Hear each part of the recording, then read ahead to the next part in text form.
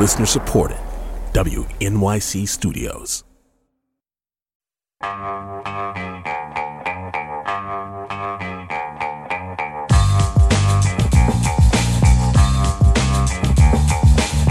It's the Brian Lehrer Show on WNYC. Good morning again, everyone. You've been hearing on the news that yesterday and today, the International Court of Justice has been hearing South Africa's claim that Israel is committing genocide in Gaza and hearing Israel's defense. For example, South Africa says Israel is targeting not just Hamas, but all Palestinians in Gaza, and that the level of Israel's killing is so extensive that nowhere in Gaza is safe. Israel presented its case today. What they said going into it was that they're only killing as many civilians as necessary to stop Hamas from staging more attacks like the one on October 7th, an attack that Israel says was itself with genocidal intent, which Israel emphasizes was the most deadly attack anywhere on Jews since the Holocaust. So we'll see how the court rules and to what effect. Meanwhile, since yesterday's show, the U.S. and Great Britain have become more directly involved in the shooting war in the region, dropping bombs that reportedly struck at least 60 targets in 16 locations around Yemen, aiming at the military capabilities of the Iran-backed Houthi rebels. President Biden said, quote, "These strikes are in direct response to unprecedented Houthi attacks against international maritime vessels in the Red Sea, including the use of anti-ship ballistic missiles for the first time in history," unquote, from President Biden.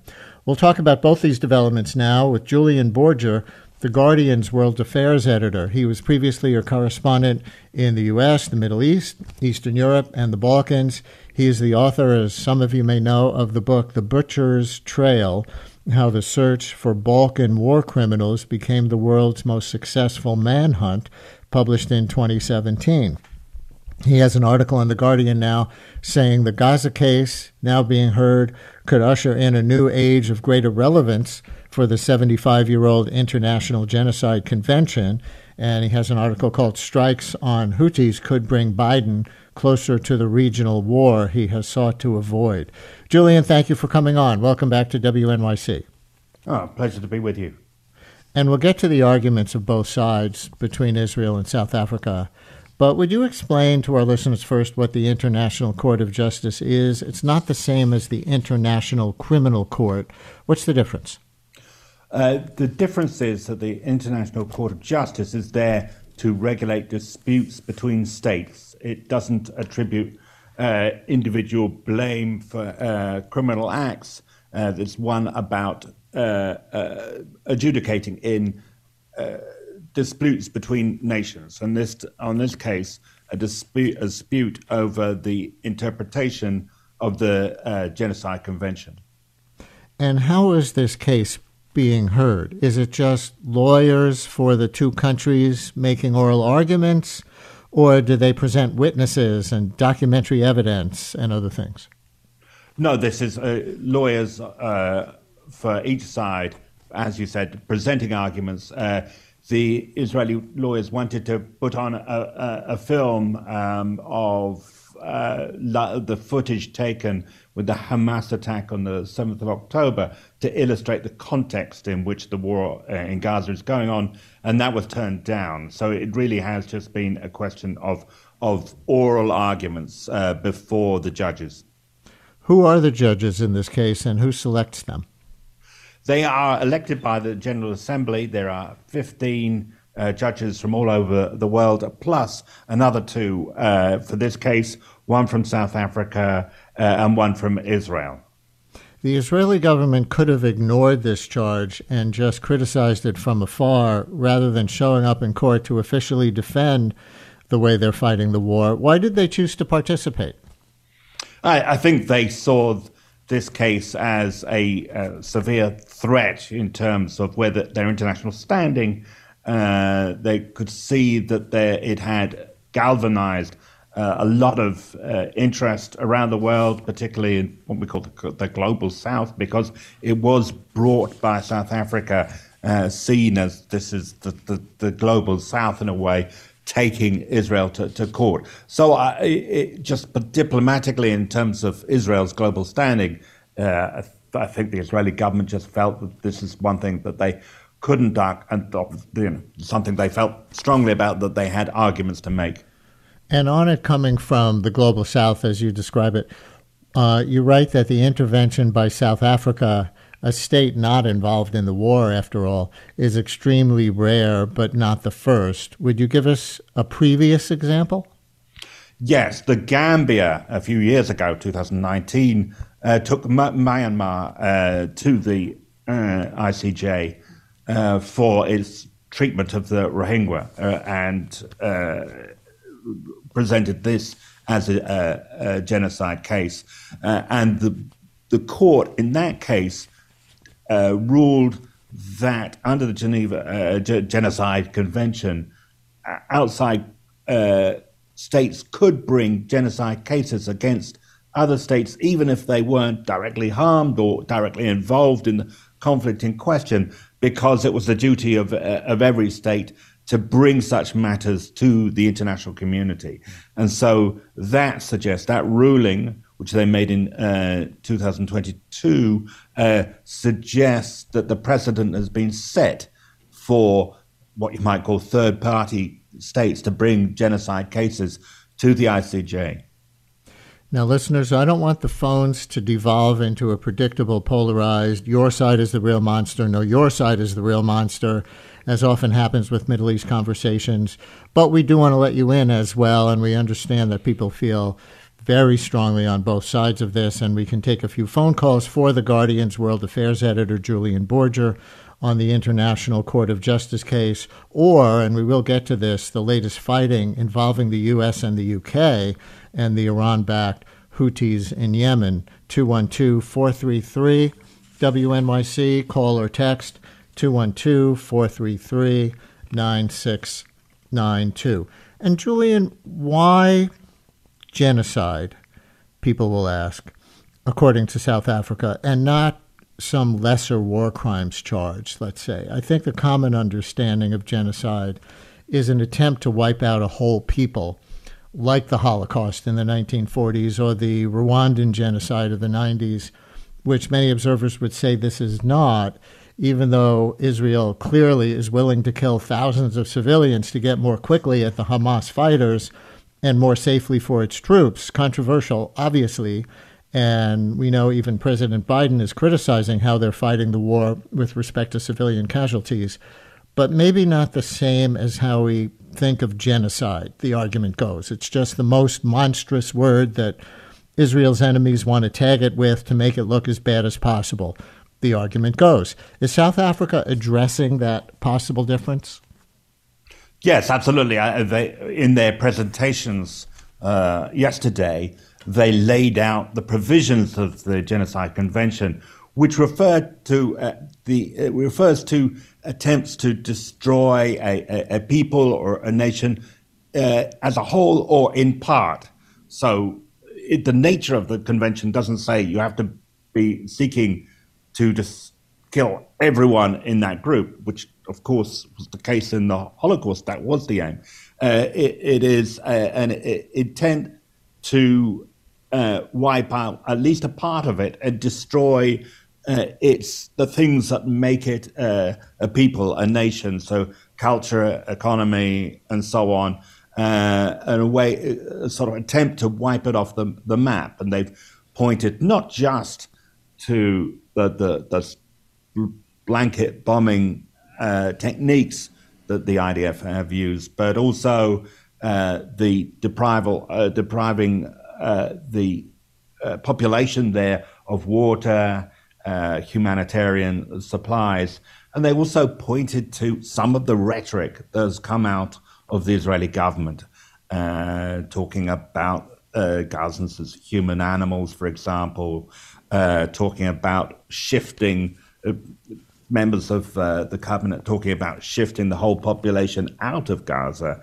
Right. And then you had Israel would say things that individual cabinet members have said. It's not country policy. It is not stated policy, and that is a point that Israel and Israel's lawyers made today, that these were individual statements. I mean, it doesn't help the case that some of them came from the Prime Minister, Benjamin Netanyahu. For example, his reference to Amalek, Old Testament story of how the Israelites were told by God to go and wipe out an entire other tribe, the Amaleks, and were told to kill every man, woman, and child. So they pointed to this. The South Africans pointed to this as incitement. And the Israelis came back today and said, well, these are things said in the heat of the moment. They are taken out of context, and it is not Israeli government policy. The policy of the IDF is to try and discriminate between civilians and military targets, to try and minimize harm to the civilian population, and to try and to bring humanitarian assistance into Gaza. They say these are the real stated aims of Israel as a state. Yes. And I see this quote from the Israeli lawyer Tal Becker in the proceeding from just a short time ago. This is in the New York Times. It says, there can hardly be a charge more false and more malevolent than the allegation against Israel of genocide. The lawyer said, Israel is in a war of defense against Hamas, and against Hamas, not the Palestinian people, the quote concludes. And I'm sure Israel would like to cross-examine a representative from Hamas if they could, So does Israel's defense include, or did Africa's argument address the argument that Hamas has vowed more October 7th if they're able, and Hamas has a policy of embedding the fighters among civilians so that Israel has to kill civilians, Israel would say, in pursuit of the Hamas fighters? Yeah, this is an argument that the Israeli lawyers made today, that the South African case had sort of omitted the fact that among the population was this group that has carried out this horrendous massacre on 7th of October and has vowed to do it again and has vowed to destroy Israel as a nation. And so the Israeli argument was the whole case was being brought out of context, and that if the court was to issue the provisional measures, sort of interim measures that South Africa was calling for, that included a ceasefire, it would be tying Israel's hands behind their back and making them defenseless in the face of Hamas. Listener texts, can Israel or can't Israel, they write, counterclaim against Hamas? Yeah, they could. They could bring a case against Hamas to the ICJ. It's not obviously it's not the route that they have taken, but it's significant, though, in terms of the legal status, is that whatever they say about Hamas's attack, the horrendous attack on 7th of October, which hundreds of civilians were killed, it does not directly impact the status of the analysis of the Israeli campaign, in that one genocide does not justify another. It doesn't, under the law, under the Genocide Convention, it does not matter what happened before. That does not mitigate the crime of genocide. And another listener writes, why South Africa? Why not Jordan or Pakistan or Iran?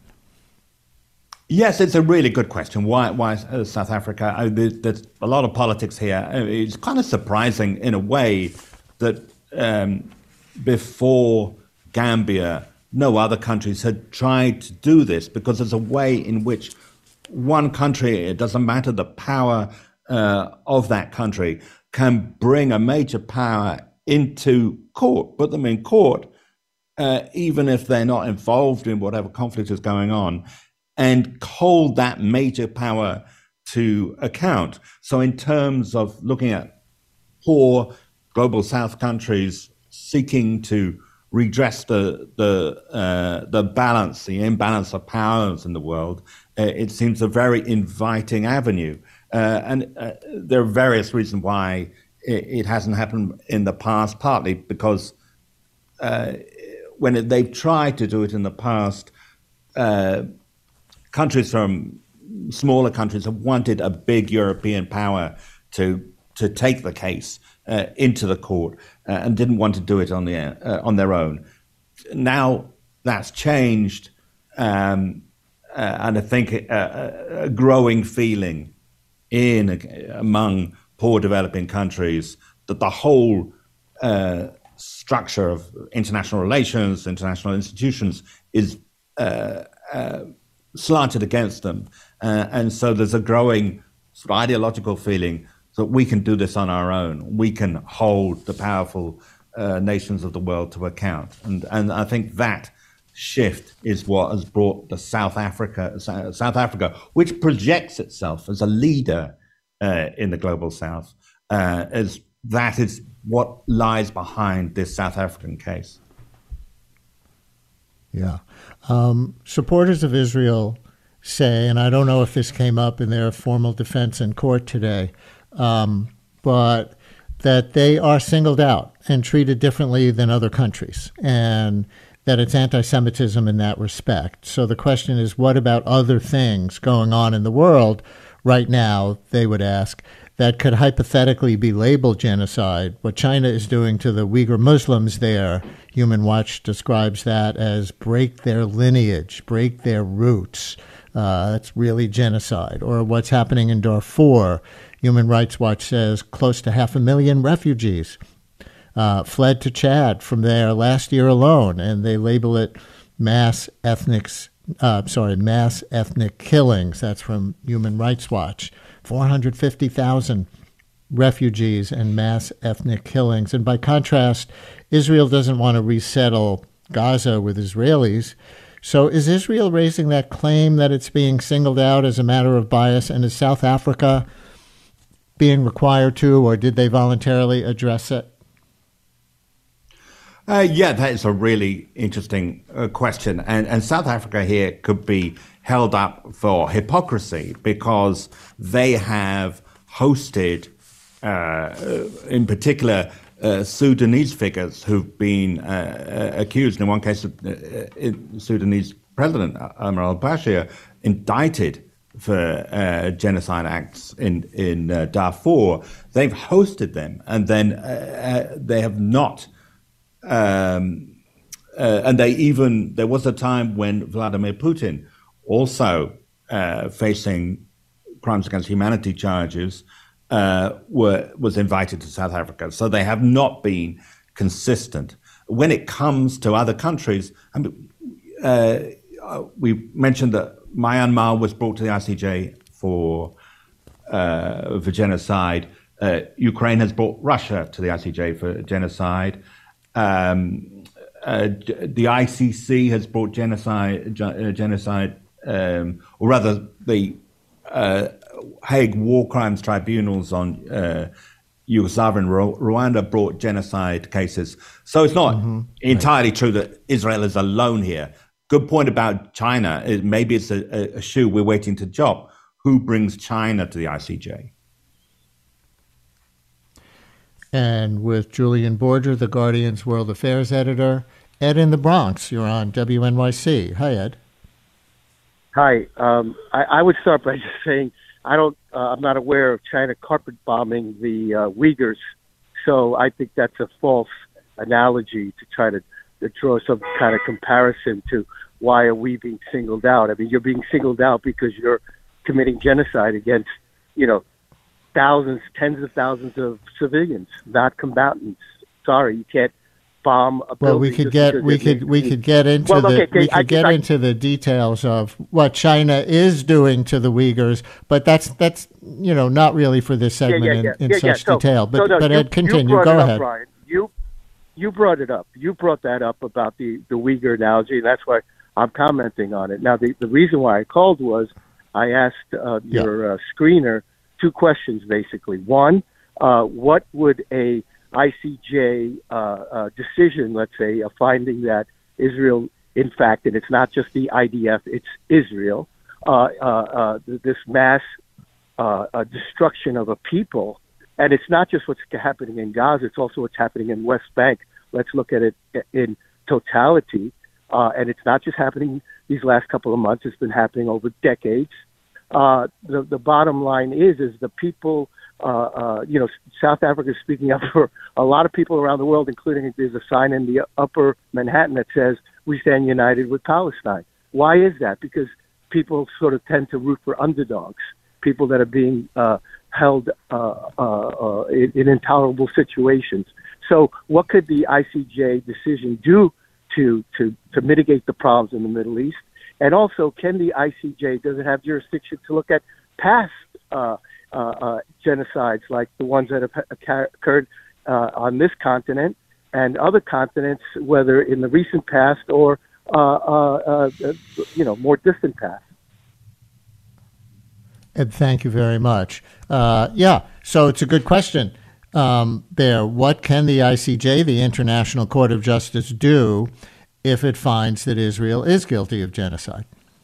Well, a decision on genocide will probably take years, but what it can do in the next few weeks is issue what are called provisional measures, which has said, while we can contemplate this, do this so as to mitigate any risk that genocide might take place. And so by issuing these provisional measures, it's not necessarily saying that genocide is taking place, but there is a risk that it could happen. And so it's quite possible that they will issue such provisional measures. And the ones that South Africa has asked for includes a ceasefire, but also involve opening the gates to humanitarian supplies in a way that they haven't up to now. They've very limited supplies of food, water, medicine, and so on. And so we could see that. And what do you think would happen if they do that? At that point, does everyone expect Israel, though it participated in the proceeding, would then ignore that direction? Yeah, people expect that Israel would denounce it, and they already are denouncing the whole process.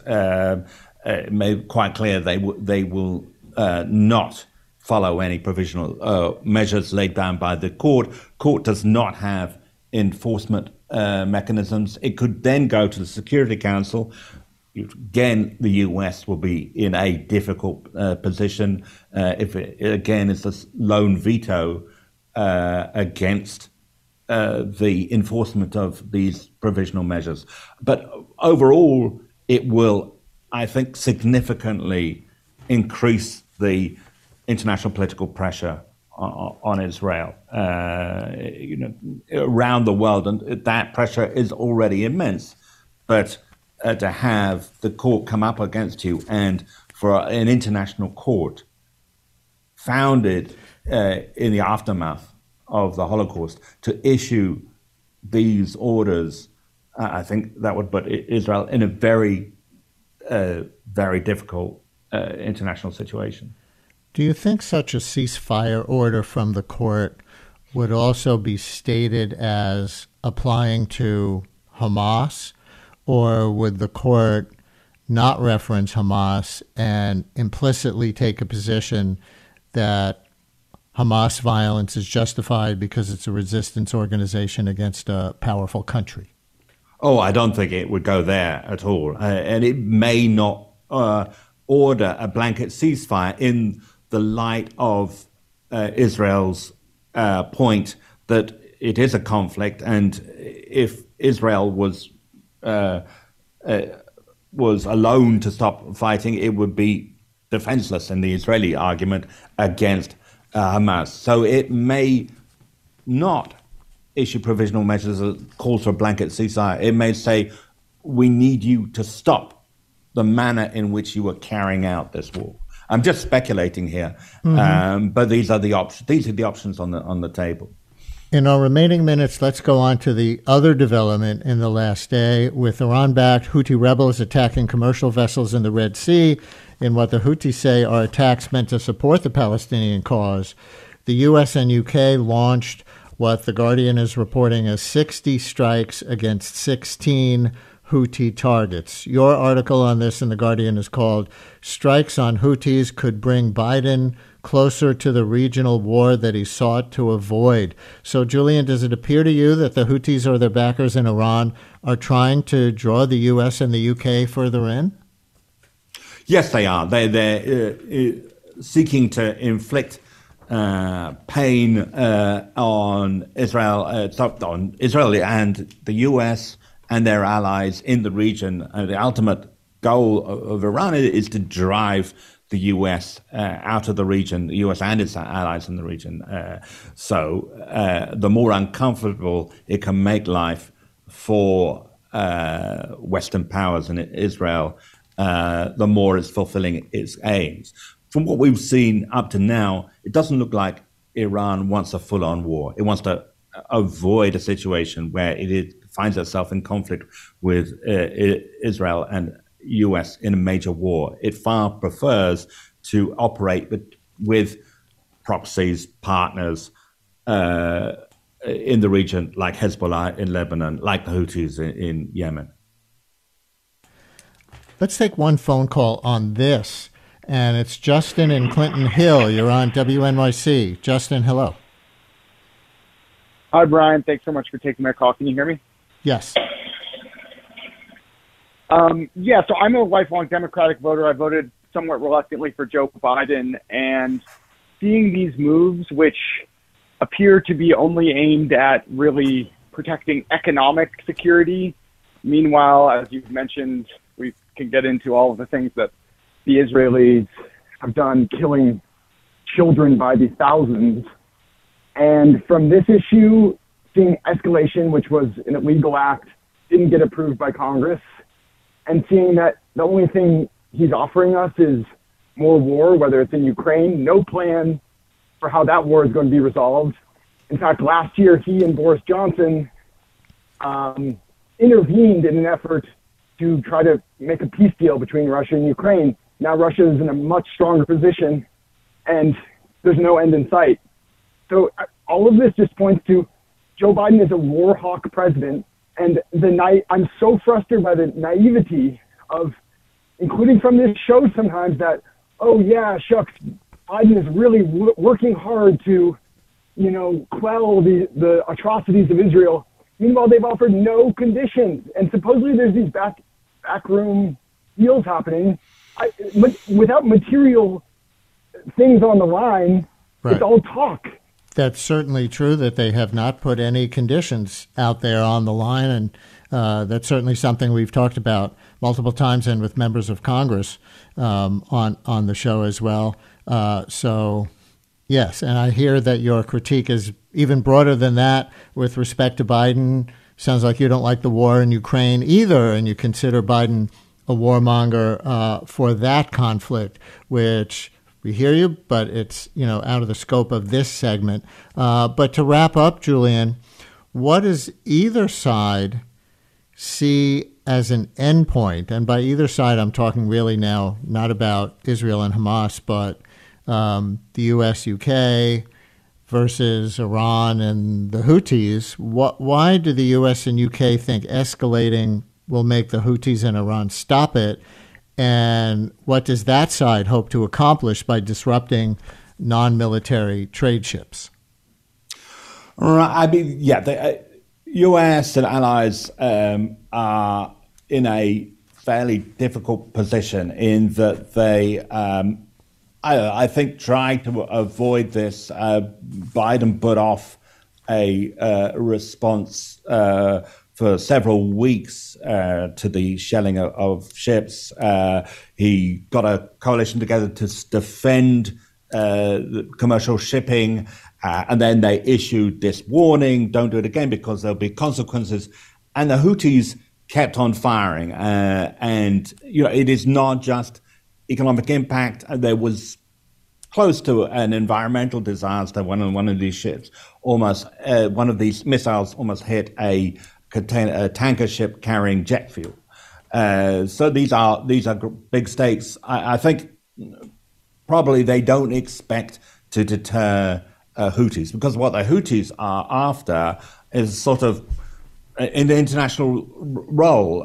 They want to be seen as a leading figure in what they call, and Iran calls, the axis of resistance against the West and Israel. This puts them really on the stage, and in a way, this is why they're doing it. It's out of solidarity for Gaza, but they see themselves as this, not just a Yemeni player, but a global player in this struggle with the West. And so, in a way, you could argue, and some analysts have argued, that these strikes only strengthen them. It makes them easier to recruit, it raises their profile, and it's what they want. Julian Borger, the Guardian's World Affairs editor, and also author of the 2017 book, The Butcher's Trail: How the Search for Balkan War Criminals Became the World's Most Successful Manhunt. Julian, we really appreciate this appearance. Thank you very much. Pleasure. Thank you.